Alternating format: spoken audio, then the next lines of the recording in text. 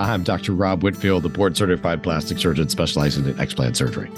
Breast implant illness is a topic that is not often talked enough about, especially in the medical community, but is something that affects many women. In this podcast, I will be discussing the latest research, treatment options, and personal stories of women who have undergone explant surgery in an effort to heal breast implant illness. In this podcast, we'll explore the symptoms of breast implant illness and delve into the latest surgical techniques for explantation and the recovery process. Whether you are currently experiencing breast implant illness or are considering explant surgery, this podcast is a valuable resource for anyone looking to take control of their health and wellness. So let's dive in.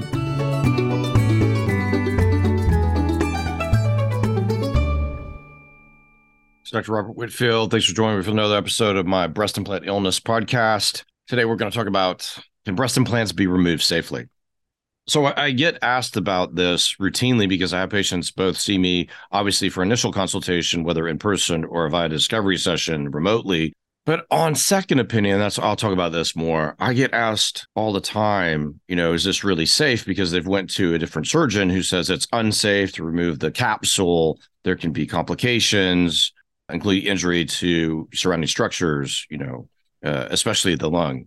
And so I think we need to debunk this.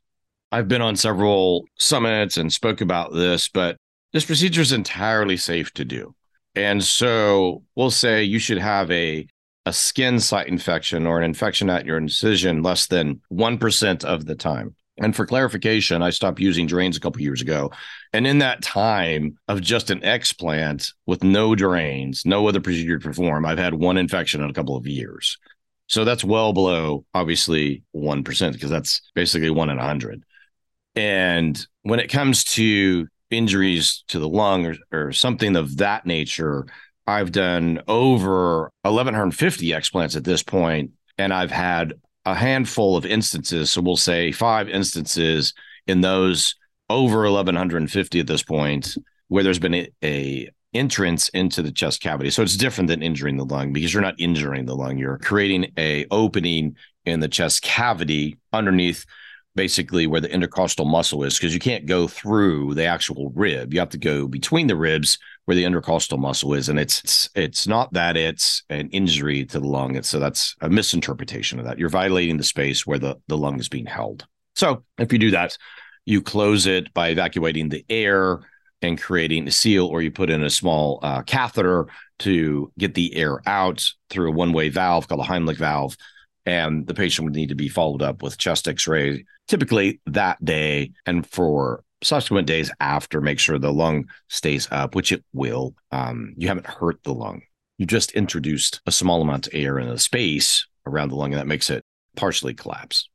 So that's really the big issue, like a lung injury. Is that going to happen? So that's super uncommon in my experience. And folks who do reconstruction for a living in general, I did that for the majority of my career, really taking care of cancer patients with breast cancer, head and neck cancer, and sarcomas, which are rare tumors of the muscle and bone and fat.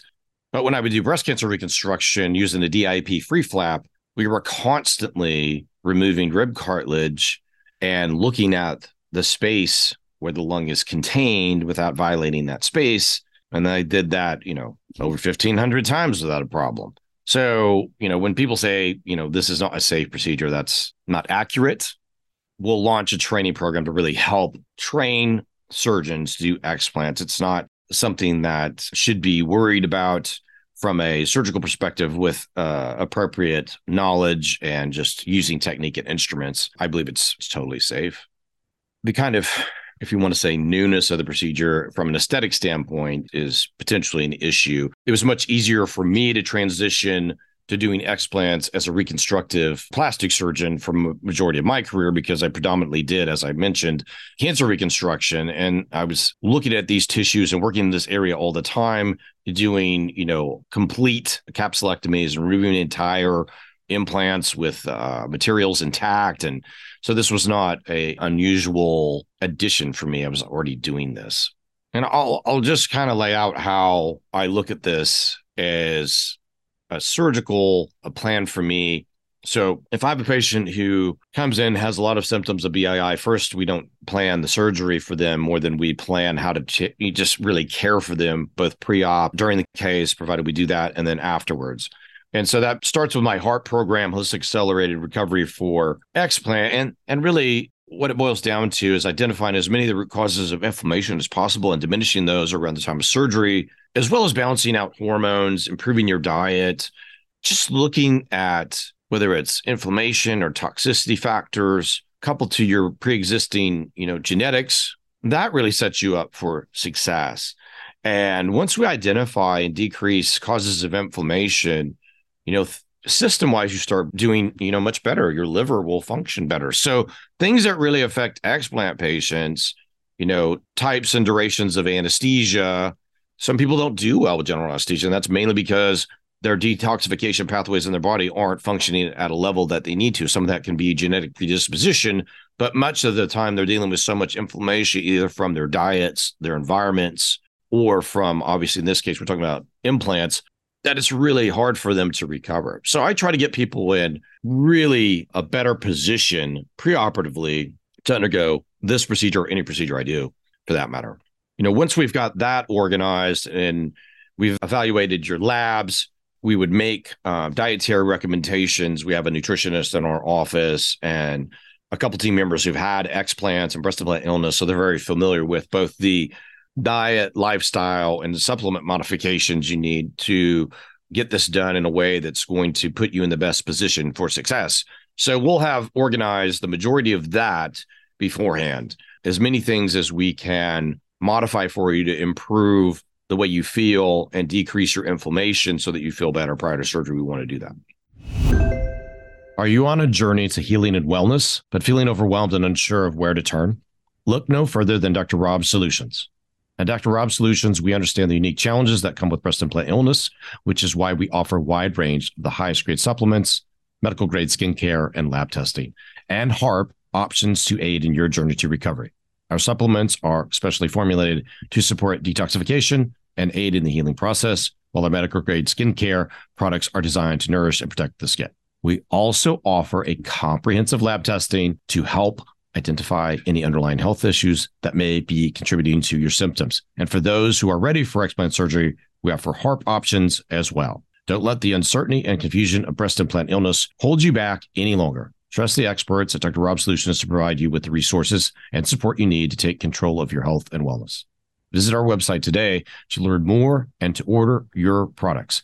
Take the first step towards healing and wellness with Dr. Rob Solutions at drrobsolutions.myshopify.com. I do these cases predominantly under general anesthesia because predominantly I'm doing a complete removal of the material intact. It's referred to as en bloc. It's just a pathology term, but I'm trying to remove everything intact. I've had two patients have cancer. One had a lymphoma and one had a breast cancer. So I don't take these procedures lightly. I want to make sure everything's taken care of properly so that at the end of the time frame of recovery, there's not a concern. Is there any, retained materials? I do have a lot of patients referred to me that have retained capsule who still have symptoms. So we want to make sure that's not going to be an issue. The incisions, predominantly if we're just doing an explant, we'll use the incision that was used for the placement. The only instance where I can't do this is an axillary approach. I cannot remove the capsule and the implant intact through an axillary approach. It has to be either IMF, which is under the fold, or periareolar, which is around the areolar complex and nipple. But that has to be for a smaller device. Everybody's heard of Danica Patrick having her explant done. A colleague of mine did that in Arizona, used periareolar approach. I've done that as well. Works well for smaller implants. And then, I get asked, how long is it going to take on average? It's a couple hours, 2.5 hours is typically what we'll book for an explant. And if we're doing lifts or fat transfers, obviously we add more time for that. I do a lot of simultaneous fat transfers for patients who we've modified their inflammation and put them into a position to really have optimized their results for fat transfers. Fat transfers work great. I think the things that you really have to understand are you have to have your patient optimize liver and kidney function, hormones, great balance in their diet. Diet has to be on point, right? We want to make sure that we set the patients up for success.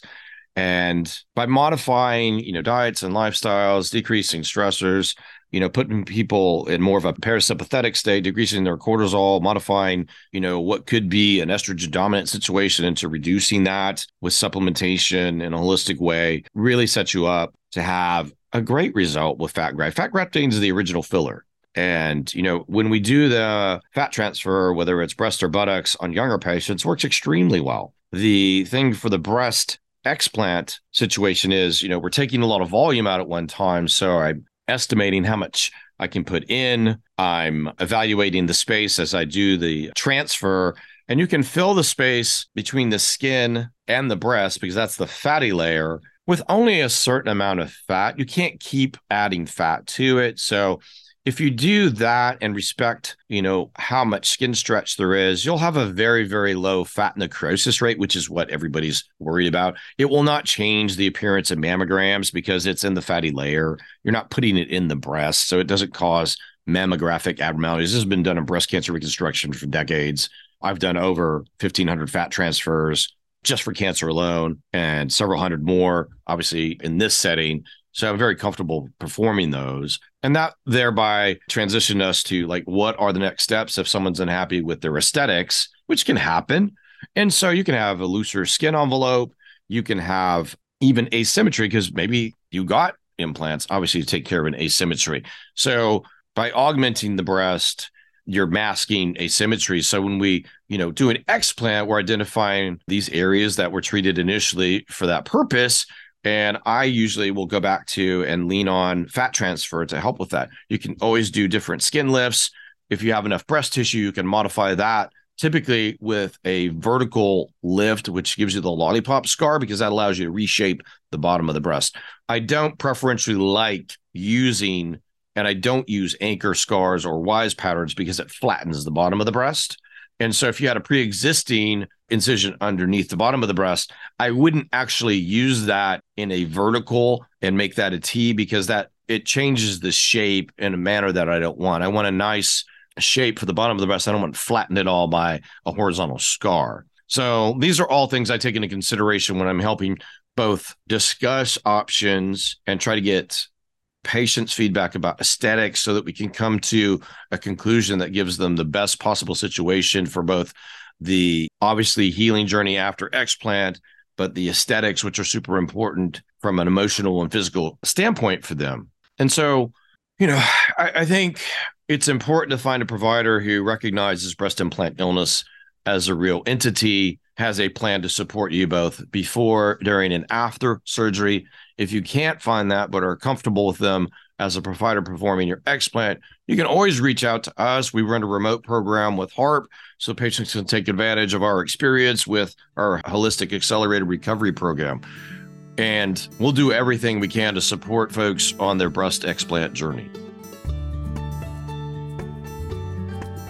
Thanks for joining me today. I hope you found the information and stories shared on this podcast helpful and informative. Remember, taking control of your health and wellness is key to recovery from breast implant illness. If you're looking for additional resources and support, be sure to visit our online store, Dr. Rob's Solutions, at drrobsolutions.myshopify.com. You'll find a wide range of wellness products and supplements to support your journey to recovery. From specially formulated detox supplements to personalized skincare products, we have everything you need to aid your recovery. Visit Dr. Rob's Solutions today at drrobsolutions.myshopify.com. Thank you for listening, and we'll be back with another episode soon. Remember, you're not alone in this journey, and together we can overcome breast implant illness. Take care.